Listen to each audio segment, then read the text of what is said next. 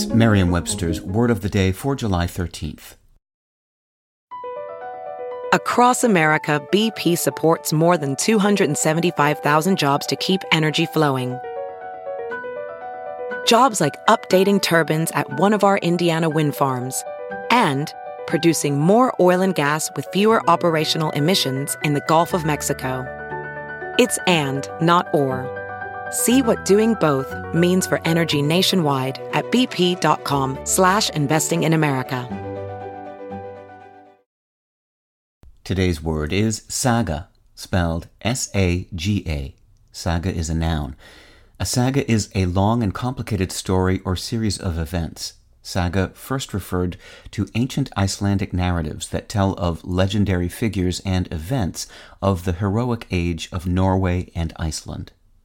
Here's the word used in a sentence from IndieWire by Sarah Sachat.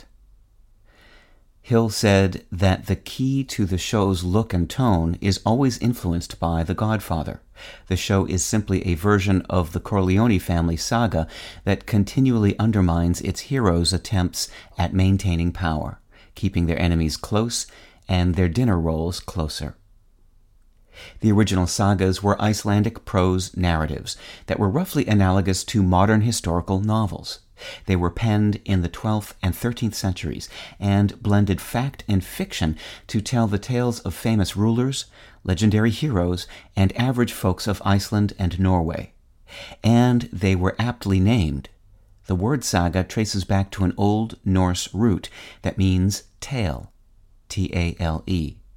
The English word first referred only to those original Icelandic stories, but saga later broadened to cover other narratives reminiscent of those, and the word was eventually further generalized to cover any long, complicated scenario. With your Word of the Day, I'm Peter Sokolowski.